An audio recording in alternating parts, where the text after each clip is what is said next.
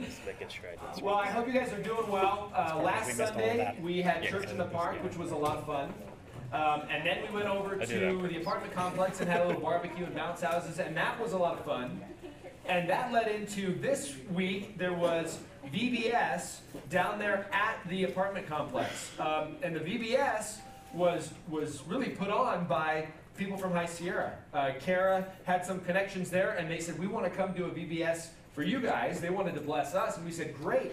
Can you do it at that apartment complex? So my kids went, I think 3 days, and others went, and it was really cool. We're going to get more of an update on that in a couple of weeks when there's some pictures to show. But it was really neat how another church partnered with us, but really they did most of the work, except for Kara did a lot of work, and served them, and there were kids saved because of it. There were kids that gave their lives to Christ. There were people impacted, and so that's exciting to see what God is doing. We're going to be in Ephesians 5 this morning.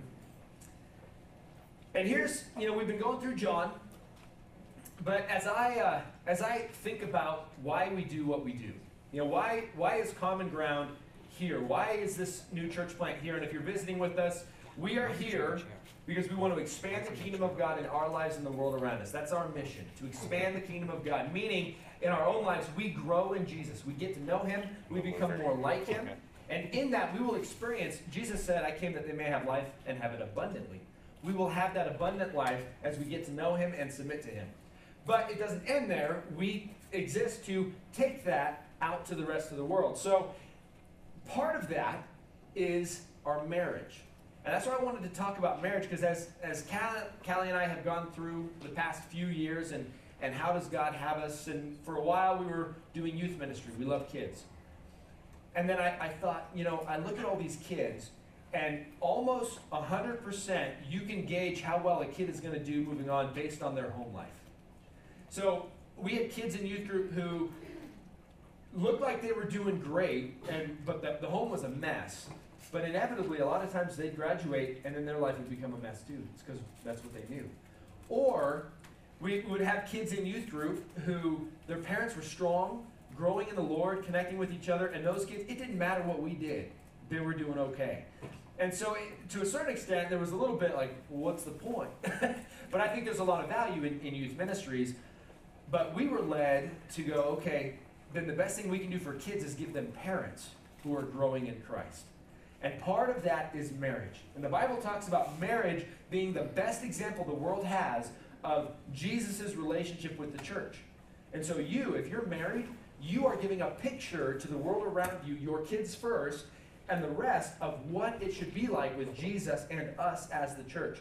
And so this is extremely important. Now, there's also, I guess I could call it a selfish motive for myself.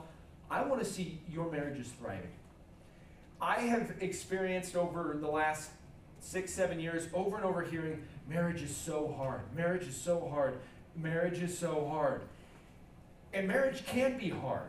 Marriage can be hard, and that's true. But we don't have to live in that marriage is miserable place. And I know, we go into marriage, a lot of times we enter all romantically, and some of you are maybe getting ready to get married or engaged or whatever, and you have this romantic view of marriage. Well, guess what? Within a year, the blinders are going to come off and you'll be like, this guy's disgusting. And it's 6 months. Yeah, it won't take long. It won't take long. And then it's not as romantic anymore, and then it becomes real. And then it can get even better. It can get better if we do it the right way. Now, as I was preparing this message, I was studying. We're going to be in Ephesians 5, which is page 676, if you're in one of these Bibles. If you need a Bible, raise your hand, and we'll bring you one. Anybody need a Bible? No? It's okay. If you want to use your phone, we use the ESV, so use that. But page 676, if you're in this Bible. But one of the things that I read as I was preparing for this is that God gave us marriage not to make us happy, but to make us holy. And I thought about that for a minute, and I went, yes and no. Yes, marriage is to make us holy, in that when you get married, your sin is going to be revealed. You can hide things before you're married, but it's pretty hard to hide who you are after you're married. And so your selfishness comes out, If you are committed to dealing with it, then you will become holy. That is more like Jesus, because you'll have to deal with that. But I disagree that marriage can't be happy. In fact, I think the greatest fulfillment in this life can be in a healthy, godly marriage. I really do. Amen. Yes. And I want you to experience that. I want you to experience that. And so we are going to be in Ephesians 5 looking at marriage. Now, we've all heard the stats, right? That the divorce rate within the church is the same as outside the church. That might not actually be accurate. In fact, some of those stats are probably very, very inaccurate. The truth is they take those by polling around, hey, are you a Christian? Yes, I am. Well, a lot of people claim to be Christians, but they're not engaged with the church at all. They're not engaged with actually following Christ. So Protestants committed to their faith are actually 35% less likely to divorce than somebody who claims to not have any religious affiliation. So 35% less likely to divorce. But nominal Christians, that is those who claim to be Christians but don't go to church, don't do anything, they just claim it, they're actually 20% more likely to get divorced than those that have no religious affiliation. So if you're faking it, you're a liar, and that probably comes into your marriage is what it looks like. So that's what it looks like. But here was a poll that was done at a Southern Baptist Convention event in 2001. But they did this poll, and it turns out that less than 8% of Christian couples pray together regularly. Less than 8%. I'm not going to have you raise your hand if that's you or not you, but less than 8%. And their study showed that less than 1% of those that pray regularly together end up divorced. So there's just some stats to show if you and your spouse are pursuing God together, the divorce rate is going to plummet. Plummet. Happy, lifelong marriages that glorify God and fulfill His purposes are possible. So what is marriage? And this is in your notes. If you're a note taker, it's in your notes. If you're using the app, the notes are in the app, or you can look up Common Ground Carson. You can download it. We have Wi-Fi here. The password is on mission. On mission. So you can download the app and follow along and fill in. But I wanted to define marriage, and Tim Keller, I thought, gave a very good definition of marriage, and it's this. Marriage is a legal and binding commitment, permanent and exclusive to share your entire life with someone. Marriage is a legal and binding commitment, permanent and exclusive to share your life with someone. We're going to look at that definition again in a little bit. But let's get into this passage. Ephesians 5. Now, if you were here 2 weeks ago, Alex taught on Ephesians 2, right? Yeah, Ephesians 2, and he talked about salvation by grace, costly grace versus something else. Cheap grace, there you go, that's the word. But he explained well, go check out the podcast if you haven't heard it, but he explained well that the book of Ephesians is kind of a cause and effect. The first couple chapters, he talks about what Jesus did for you. He gave his life for you, and therefore the response is our life for him. Ephesians 2, 8, 9, and 10 are a perfect example. It says, for by grace you have been saved through faith. Not of yourselves, it's a gift of God. So there's nothing you do to earn your salvation. It's his gift. For by grace you've been saved through faith. Not of yourselves, it's a gift of God, not by works, so no one can boast. But then Ephesians 2:10 says, for we are his workmanship, created in Christ Jesus for good works, that he prepared beforehand that we would walk in them. That's a really good outline for Ephesians. Because of what he did and who he made you, Jesus in you, now we walk in good works. And so we need that context before we actually look real quick at wives and husbands in Ephesians 5:22. Look with me at 5:1 real quick. Because of who we are in Christ, and we can spend all time talking about the context, but 5:1 he says, therefore, be imitators of God as beloved children, and walk in love as Christ loved us, and gave himself up for us. Because of who he is, what he's done, and who he made you, now be imitators of God. Moving on, 5:15. He says this, look carefully then how you walk, not as unwise, but as wise. So be imitators of God, pay attention to your walk, to how you live. These are the things that he's saying. He goes on in 18b, and he says this. Well, in 18 he says, do not get drunk with wine, for that is debauchery, but be filled with the Spirit. Paul does this in Ephesians, and the Bible always does. It says, don't do this, but do this instead. You see that constantly in Scripture. God is not just a God of don't do anything. He replaces it with something better. So don't be drunk with wine, but be filled with the Spirit. And that is key as we move forward, of being filled with the Spirit, because you can't be a good husband or wife in your own strength. You just can't do it. You have to be full of the Holy Spirit in order to do it. And if you are pursuing God, then verse 21 is a transition into the marriage relationship. He says, verse 21, submitting to one another out of reverence for Christ. That's the transition sentence into the rest of this chapter, and actually some of 6. He says, submitting to one another out of reverence for Christ. This is in your notes. Because of who we are in Jesus, when we are filled with the Spirit, we will be submissive to others according to the authority and order established by God. Leave that up as we talk about it, if you don't mind, David. Because here's one of the things that you've heard and I've heard is this idea of mutual submission. Is that husband and wife have to submit to each other. And although there's great value in that, that's not what this teaches. This does not teach mutual submission. This teaches submission according to the order that God set forward. Because he talks about wives and husbands, and then in chapter 6 he says children and parents. Parents, are we supposed to submit to our kids? No, don't do it. Don't do it. And he goes on, bondservants and masters and slaves. Does a master submit to the slave? No. And so he's saying submit in the order that God put. Now, there's an equality, and we're not going to spend a lot of time going over that. There is absolutely equality, husbands and wives. We are equal.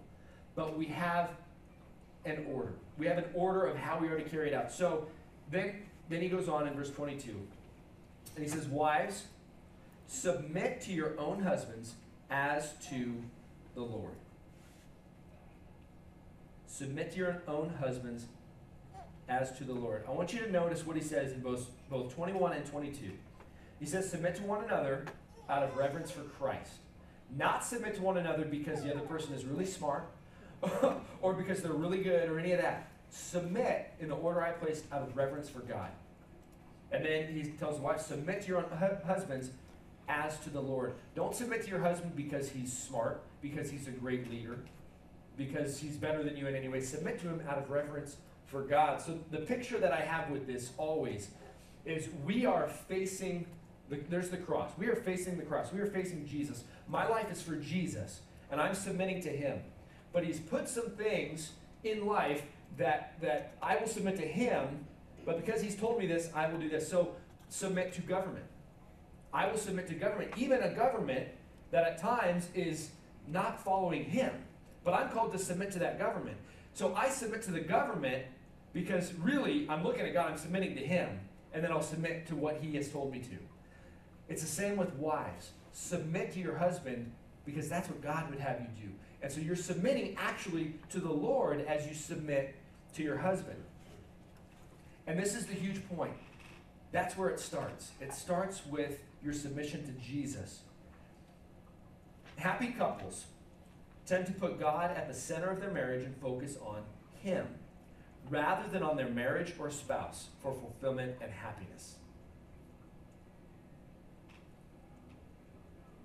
Happy couples, highly happy couples. Again, happiness isn't our goal necessarily. But as you're pursuing Jesus, you will be more content in life. But our focus is there. Just like our 3 key relationships that we talk about all the time. And we're getting to where our kids are starting to repeat it, which is good.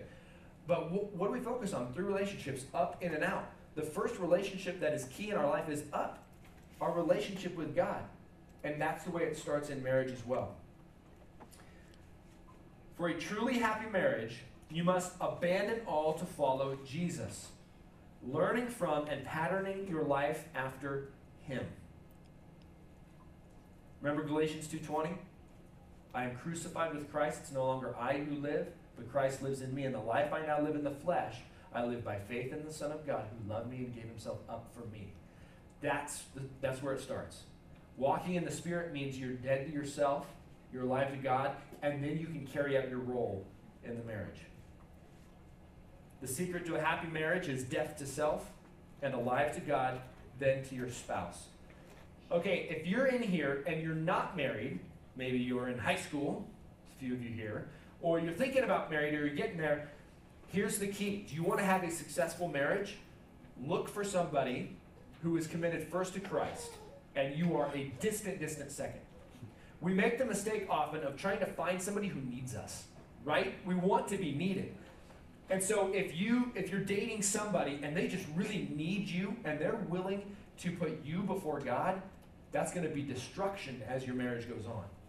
So 2 things. First, look for somebody who has Christ way center and you way second, and you pursue God first. Pursue God first, and then whoever this other person is, a distant second. That's the order of things. You know, I've shared it before when Callie and I were dating. I felt called to be a missionary.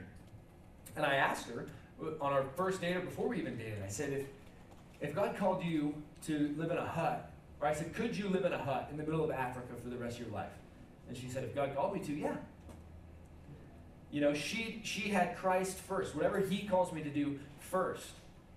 And that's what we want to look for. So, those of us who are already married, too late. But it's not too late.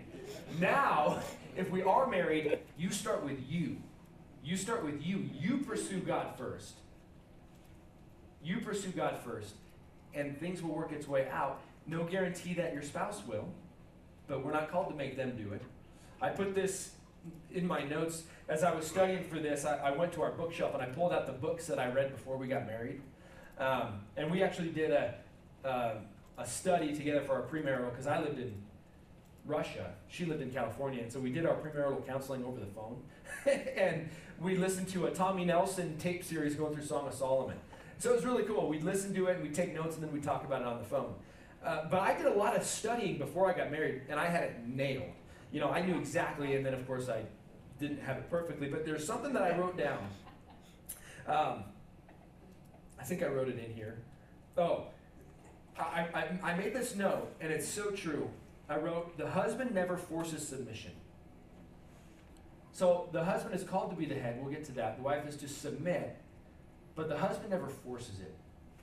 The husband can never demand that. Let's look on in this passage. Verse 22, it says, wives, submit to your own husbands, as to the Lord, for the husband is the head of the wife, even as Christ is the head of the church, his body, and his is himself its Savior. Now, as the church submits to Christ, so also wives should submit in everything to their husbands. Of course, if your husband tells you to do something against Scripture, you don't submit to that. You know, if your government tells you to do something that is clearly unbiblical, you don't submit to that. But most things don't fall into that category, do they? Submit to your husbands in everything. And this is all he says to wives in these 3 verses, is submit. Just like we are, as the church, to submit to Christ. But then look on. Verse 25. Husbands, love your wives as Christ loved the church and gave himself up for her. The wife is to submit, the husband is to love. So here's where I think that whole mutual submission idea is clarified. There is an order of submission, but if the husband is loving his wife as Christ loved the church, guess what? The wife is pretty much going to always get what she wants. In general, really. Because the loving husband is going to put her wants and desires and needs before his own. It's easy to submit to that, isn't it? When you know, ladies, that he has your best interest, the problem is we're kind of messed up. And we don't always do that, do we? But that's the order. And so really, the submissive wife, that's her role. The loving husband, the husband is going to give up his desires and his way more often. Ideally, that's the plan. I mean, and the example is Jesus and the church. Again, it's submission as to Jesus. Our example is Jesus. He died for his church. Now, submission, before we get on more to the husband though, does submission mean that the wife doesn't voice her opinions? Darn right that's what it means. I'm just kidding. No way. No way. Hey, a loving husband wants to hear your opinions. A loving husband wants to hear your opinions shared respectfully and submissively. Okay? So there's how you share those opinions. But a wife, although submissive, gets to chime in. In fact, the Bible says she's a submissive helper. This is in your notes. The role of a wife is to be a submissive helper. That comes from Genesis 2:18, where God looked at man and said, it's not good for man to be alone. I will make a helper suitable for him. So the wife is a submissive helper. Is a good helper silent all the time? No. Who's the best person in my life that points out my flaws? Callie is. But I'll tell you this, she does it in a great way. She does do it. It's a loving thing for her to do to me. For example, our kids aren't in here, good. Just this week, she said, you're treating that one a little different than the others. You seem harsher and quick to jump on that one, and we have to be careful. And she was right. She was right. But she said it in a way, she saw my fault. She saw a mistake I was making. And she pointed it out gently, respectfully, and I listened and ignored it.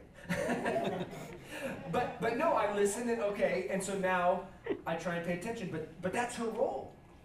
Not to just be silent and let me be a knucklehead, to point out my knuckleheadedness, and I, as a loving husband, receive her help.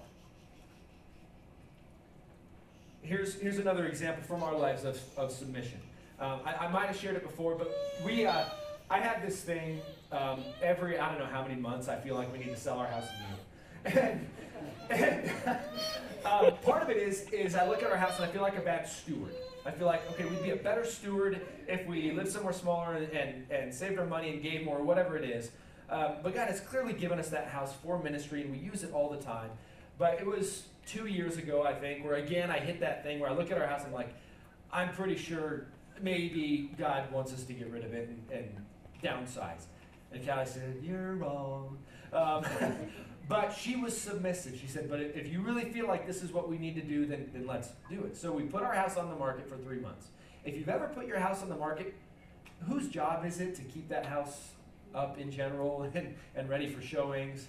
Well, I was working, so it was Callie's. Callie was doing the work, and when people wanted to see it, she'd have to make sure it's clean. She'd have to get the kids and go somewhere else for what she did the work.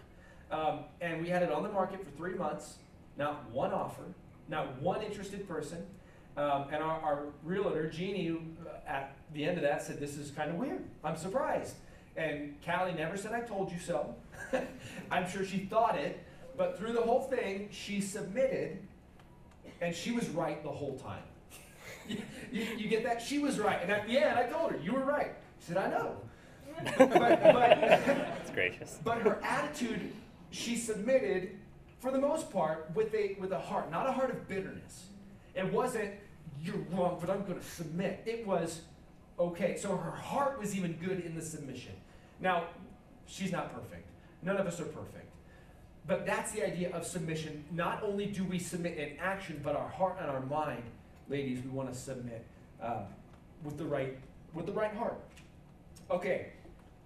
3 verses on wives, 9 verses on husbands. And we just read the first one, 25. Husbands, love your wives. We do need more instruction. I heard that from my wife, right? You need more instruction. And anyway, I'm not telling, it's recorded, so I'm not going to throw you under the bus, Chris. Oh, shoot. The role of the husband, this is in your notes, the role of the husband is to be a loving head. A loving head. Anywhere in Scripture and in the Greek world at that time, head meant the one in charge. Okay, the leader. The husband is to be the loving leader, the loving head. As I was looking for videos, and I had one, but I forgot to upload it. But as I was looking for videos, I found one of an old TV show. It was like Leave It to Beaver, one of those, and the dad, it's black and white, the dad comes in, and the son is sitting there, and he said, you know what? He said, we're going to change some things around the house. I'm the head of the house. I'm the one in charge, and I need some more respect. So I don't know what this is. You guys calling me Pop. Whatever happened to father, or sir, or something like that? And the son said, Yeah, Dad, I know. I know you're the one in charge. I know that you're the leader. He said, yeah? How do you know? Because Mom says so, and whatever she says goes. And I'm like, that's great. Or you've heard that the husband is the head, but the wife is the neck. And wherever the neck turns, the head goes. But the husband's role is to be the loving head. Our example as Christ loved the church. And what did Jesus do for us? He went to the cross. He suffered shame, humiliation, and death, and separation from his Father for us. Husbands, do you do that for your wives? Do you do that for your wives? It takes being dead to self. We looked at that before. It takes Galatians 2:20. You have to be dead to yourself and alive to God. That's what it takes. It takes walking in the Spirit. Here's what love is. This is my favorite definition of love. Love is doing what's best for the other person when they least deserve it at great personal cost. Love is doing what's best for the other person when they least deserve it at great personal cost. A healthy marriage isn't, well, you did this, so I do this. A tit for tat. A healthy marriage is, I don't care what you do, I'm going to fulfill my role. Wife, spouse, as the loving head, you're going to be mean and nasty or whatever, or contentious, I'm still going to be the loving head and do what's best for you when you least deserve it at great personal cost. Sometimes that cost is the other person thinking you're wrong. Sometimes that cost is being right and being okay. You know what I mean? You have an argument or a disagreement, and you're sure you're right. And husbands, we can do this too. We're sure we're right, but being head doesn't mean you force your rightness. But love means, okay, this is not a big issue. I'll let this go with the right heart. That's what love is. But what's best for the other person when they least deserve it. And remember that last part, at great personal cost. Remember Jesus. Did you deserve forgiveness? No, I didn't. What do we deserve? A death, eternal hell. That's what we deserve. Is that what we're getting? No. So what did Jesus do for us? The Bible says, while we were still sinners, Christ died for us. He didn't even wait for us to turn toward him. While we were in rebellion, while we were turning our back on him and saying, I'm going to do whatever I want, he said, I'm going to die for you. Not when we deserved it. And it cost him everything. It cost him everything. Husbands, that's how we love. That's how we love. Wives, can you submit to that? Absolutely. Absolutely. Look on. Verse 26. That he might sanctify her, having cleansed her by the washing of water with the word. This seems confusing. So that he might present the church. Let me go back to 25 so we get all this. Husbands, love your wives as Christ loved the church and gave himself up for her. So now we're talking about Christ and the church. That he might sanctify her. That is Christ sanctifying the church. Having cleansed her by the washing of water with the word. So that he might present the church to himself in splendor, without spot or wrinkle or any such thing, that she might be holy and without blemish. So he takes a little side note and says, I'm going to talk about Jesus and the church real quick. And then he comes back to husbands. In the same way, should love their wives as their own bodies. He who loves his wife loves himself. For no one ever hated his own flesh, but he nourishes and cherishes it, just as Christ does the church. So there's some beautiful truths here about Christ and the church. But as we apply this to husbands, what do we see here? Jesus sanctifies the church. It means makes the church holy. That's you and me. He puts us through life, trials, tribulations, whatever it is. Gives us the spouse we have, the kids we have. To make us holy, to sanctify us, to show our sin and help change us through the Word. Remember the washing of water through the Word. So we expose ourselves to the living Word, which is Jesus, the written Word, the Bible.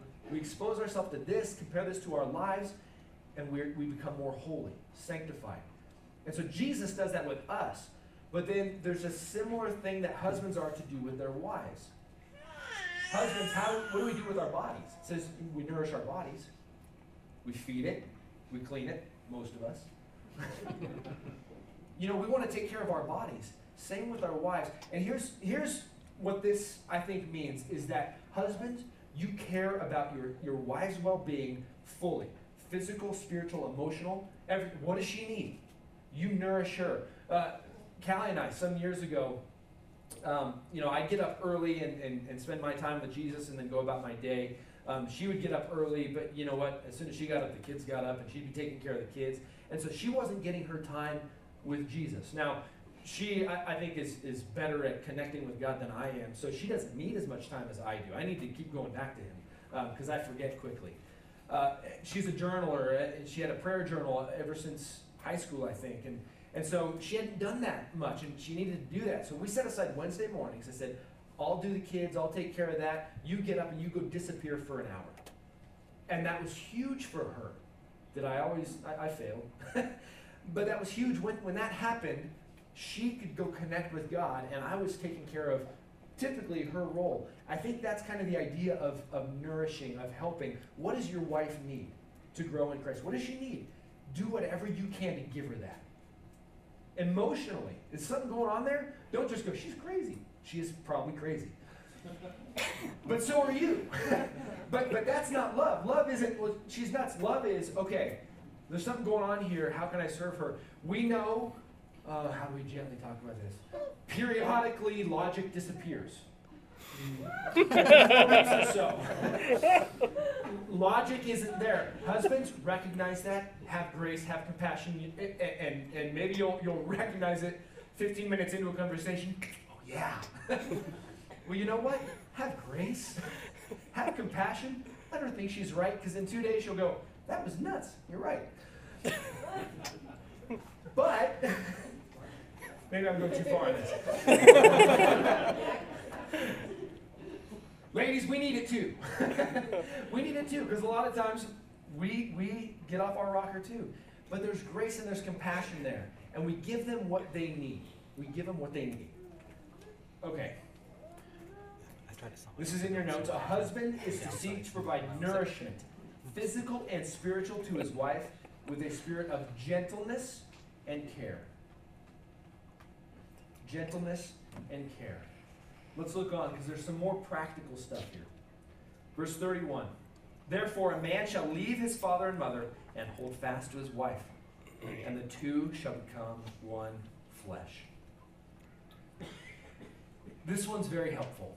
And maybe this would have meant more in the first century than it does now, because in the first century, extended families would live together longer or close, or they'd have a house, they'd build on a room for the married couple. Now, we tend to get married and leave the state, or whatever it is. But not always. But the plan, the idea is that we leave our father and mother and are joined to our wife. We leave. The idea, the picture here, is of a new start. There's there's a severing of our family growing up, our immediate family, and we need to have a new start. And this goes for wives too. It says husbands leave, but wives are supposed to leave too and be joined. Now, it doesn't mean fathers, that when your wife gets married, she's totally gone. But there's a change, right? I remember somebody in tears at our marriage because his little girl was, there was a change. And we need to recognize that change and be okay with that change. So here's what I think this looks like, of leaving. Do you still hold on to things the way you were raised? And so, some of you now are in your home. You're still there, and how you do things for you is how you do things. Well, you're going to go get married, and you're going to find out that they grew up differently. Even if they were very similar, they grew up differently, and there's some things that need to change, or you need to find how you want to do it. Here's an example. When Callie grew up going to Christmas Eve services. I grew up on Christmas Eve having a lot of fun. I grew up, we would go to my dad's side of the family, and we'd snowmobile, and we'd sled, and we'd tube, and we'd play with the toys that we got. And that's what we did. It was a big party. We'd drink wassail, and so that's what we did. And so we got married, and, we need to go to Christmas Eve service. No, we don't. We need to have fun. And so there was this little, no, this is a tradition. I'm like, heck with traditions. Let's do what we want, or Christmas morning. So I was raised the right way. I was raised, see what not to do? I was raised that Santa comes, we're okay with Santa. Santa comes, but he doesn't wrap the presents, he just sets them out. And so my sister would wake up at like 3 in the morning, and she'd come wake me up, and we'd go see what Santa brought. Now, as I got older, I started moving my bed on Christmas Eve in front of the door, so when she tried to wake me up, she couldn't, I was locked in. But that was kind of our tradition, and so us kids would be there in the middle of the night, looking at all the stuff Santa brought. And then mom and dad would come down at 7:30, whatever, and they'd get their coffee and they'd sit down and go, "What did Santa bring?" And they did that when I was like 17 still. "What did Santa bring?" Yeah. And then there was the whole thing where kids get to show. Okay, so we get married. And Callie spends days wrapping gifts. "Well, this one's from Santa. Why are you wrapping it? Don't waste your time. You get to just set that one out. You don't have to wrap it." She wanted to wrap them all. And then she won't let the kids go out to the tree until she can see their faces. So she wants to get up. I'm like, "So wait, we have to get up early?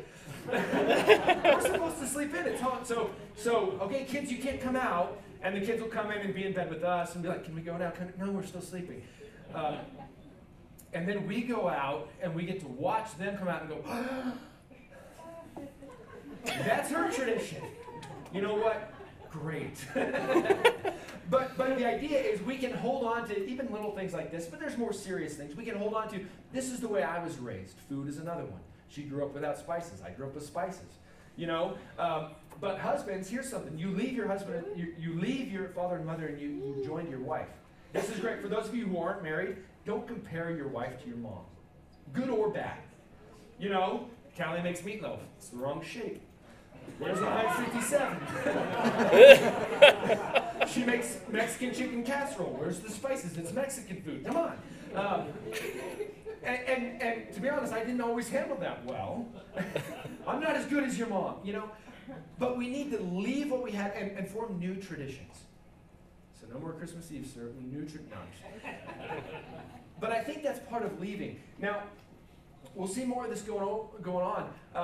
In fact, let's just read the rest, and then because there's more on this point, though, of leaving your father and your mother.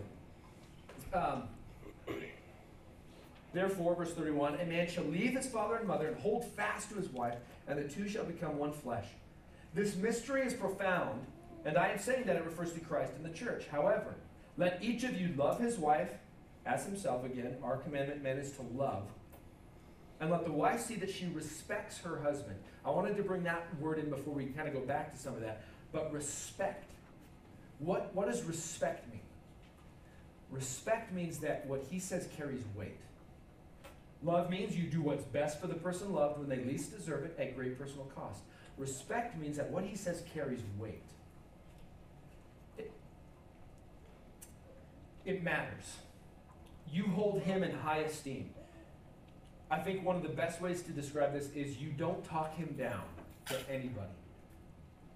Respect means, I know Callie respects me. I know she's not going to go tell anybody what a knucklehead I am, even when I'm a knucklehead. Doesn't mean I'm not dumb. But I know she's not going to tell anybody. She respects me. I know she has told people my sins and my mistakes, but she's got permission first. That's respect. "Hey, can I share this with so-and-so? I think it will help them." Yes, go ahead and share it. But that's respect. This comes back to leaving your father and mother. We have a tendency, especially wives with their mothers. This has been your confidant, your person. Then you get married and you still go to your mom. And mom is the source of love, of acceptance. You can tell mom what an idiot your husband is, and she'll show you. That's one of those things we need to avoid. And husbands do it too, though. Husbands do it too with their moms. Not so much with dads, I don't think that's an issue, but with moms. But respect means that you don't talk them down. Respect means, husbands, we can share something with our wives we know she's not going to share it on. And vice versa. Love. Wives, you should be able to tell your husband anything and know that he's going to keep it secret. And that you're going to continue on loving and respecting each other and pursuing God together. Leave your father and mother. Be joined to your spouse. I came across this quote. This is Keller again, Tim Keller. I think it's excellent. It says, "If everything in life is weak, but your marriage is strong, you move into life with strength. If everything in life is strong, but your marriage is weak, you move into life in weakness." Is that up there? Yeah. I think that's really good. And we've experienced this over the past few years where we look at life and we're like, everything is weak. We don't feel like things are going well in many areas of life, but we had each other. Callie was home for me. She was a rock that I could come to, who would support me, who wouldn't pretend, that I was perfect, who would point those things out, but stable. we should be able to come back and be stable in our marriage. This is in your notes. Husband, loving your wife. I think I skipped some of these, and I've been scolded for that. Loving your wife means you will sacrifice your own wants and needs at all times in order to serve her. Wives, respecting your husband means that he carries weight with you and you never talk him down to anyone at any time. Couple practical applications. Let's look back at that definition of marriage. Marriage is a legal and binding commitment, permanent and exclusive, to share your entire life with someone. Permanent. That means a couple things. It means, those of you who aren't married yet, there's no room for prenuptial agreements. Honestly. And I would argue that point. That if you're going to get married and somebody asks for a prenup for whatever, don't get married. Because getting married means you share all of you with that person and them with you. And I know as you get older and you have assets that, well, we have these kids and whatever, it becomes difficult. But in general, there's no prenuptial. A prenuptial agreement is something that you do before you get married. So, hey, just in case we do get divorced, here's what happens. So you're going into it with a plan that it might fail. That's the wrong approach to marriage to begin with. It's permanent. It's permanent.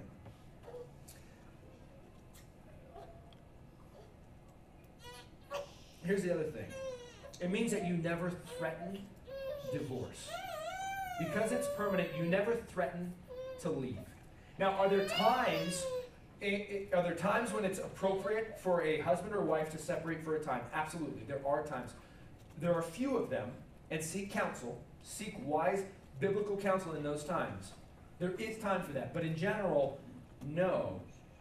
There's no room for threatening, and it happens all the time, even subtly. But if you're threatening divorce, well, if you do that, I'm going to leave. If you do that, I'm going to divorce. You're manipulating them, men or women. Either way, it's a way to manipulate them to do what you want. That's not death to self.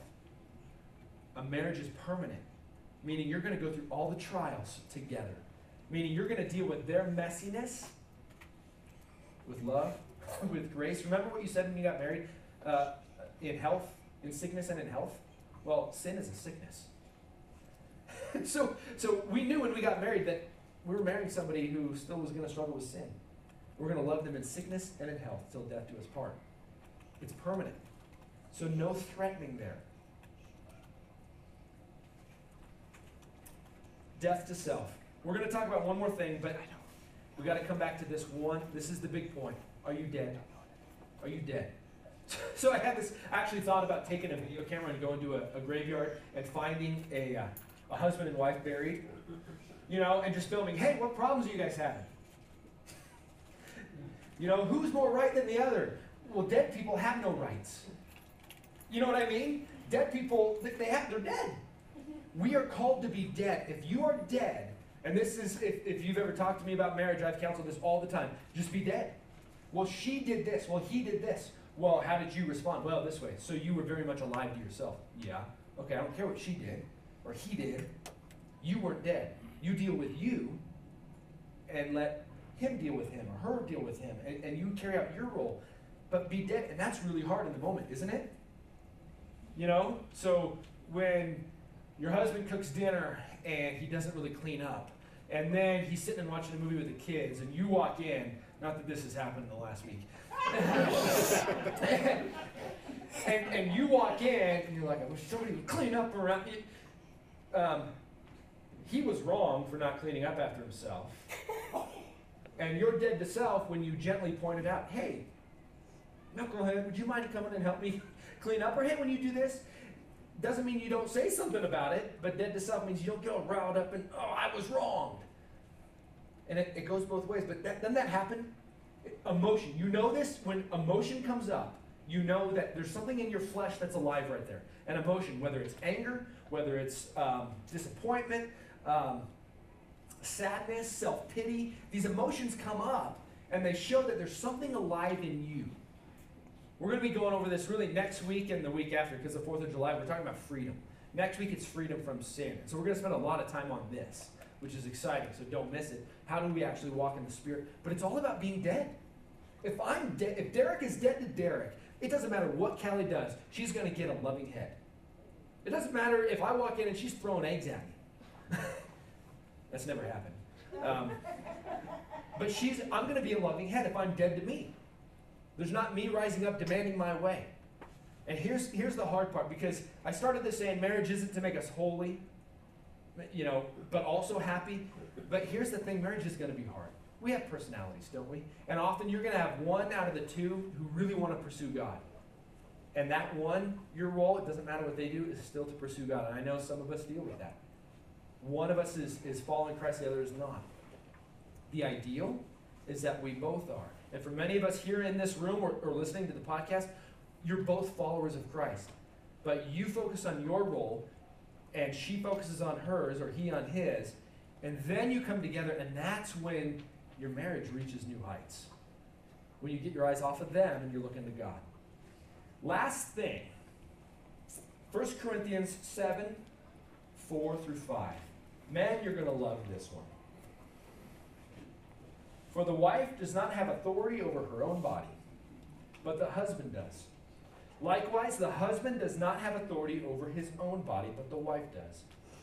Do not deprive one another, except perhaps by agreement for a limited time, that you may devote yourselves to prayer, but then come together again, so that Satan may not tempt you because of your lack of self-control. Paul writes about sex. Intimacy is important in a marriage. It's important. Very, very important. For different reasons at different times. But intimacy is important. Now, I asked my in-laws to come talk about intimacy. No. Okay. Intimacy. Doug's all about it. But I will say, I am going to say something he did say. It matters all the way through. From beginning to end, intimacy matters. And we are to not deprive each other. Except for if there's a reason, like fasting or whatever, we're going to pursue God in prayer, and we're going to take a break from doing this so we can focus on Him. It's an act of worship. But intimacy is important. Intimacy is important. Men, your wife needs to be tenderly loved, not used physically. She needs to be touched without it needing to go somewhere. Does that make sense? She needs intimacy, a love. She doesn't need it, but I think that's our role. Wives, your husband needs a little more. It's just the way God made us, but it's very, very important. So that's the last thing. I couldn't talk about this without putting that in there. It's an important part of marriage. And I've heard it said, I don't remember who was telling me this, but it was someone who had done a lot of counseling. They said, when intimacy stops, it's not long before the marriage crumbles. Even if they stay together, it's not long before it's dysfunctional. Let me pray, and we're going to worship again. The hard part about this, we get together on Sunday mornings to worship God. We get together to meet with God, because that's what we get to do as the church. Come to God and worship. Bring Him our sacrifices of praise, of our gifts of money, but we're to bring our sacrifices. And so talking about this is all about you and me. But yet it is about our relationship with God, because that's where it starts. And our marriage is an example. Is an example to the world around us. If your marriage is thriving, guess what? You're going to have people come up going, I want what you got. Why is your marriage so good? It's all about Jesus. It's all about Jesus. Let me pray. Father, thank you for the gift of marriage. Thank you for the gift of wives. And husbands, I guess. But thank you. Forgive us for our sinfulness, please. Forgive us for not being dead. Forgive me for being so alive at times in my own flesh that I put my own needs first. Lord Jesus, you gave us the example as the loving head. And actually, you gave us the example of a wife. You were submissive to your father. You went to the cross in submission to Him and in love for us. You're our example, and we thank you. It is only because of what you have done for us and who you have made us in you that we can even attempt this whole marriage thing. But Holy Spirit, I ask, please, work on our hearts. We can choose to ignore your word, or we can choose to make practical steps to apply it to our lives. And I pray that we would do the second. I beg you, Father, for the marriages in this church. I beg you for those listening to this message now, wherever they are. I beg you that, Holy Spirit, you would give us marriages that are an example, a picture of you and your church. That we would be both holy and happy. And happy, that sounds frivolous, but what I'm talking about is joy. An inner joy. That our spouse can be home for us. That we can be home for our spouse. And God, I pray for those in here not yet married. I beg you, please, let them pursue you with all they are, and let them find somebody that's doing the same. And let them experience the joy that comes from a God-centered marriage. We love you. In Jesus' name, amen. Stand together.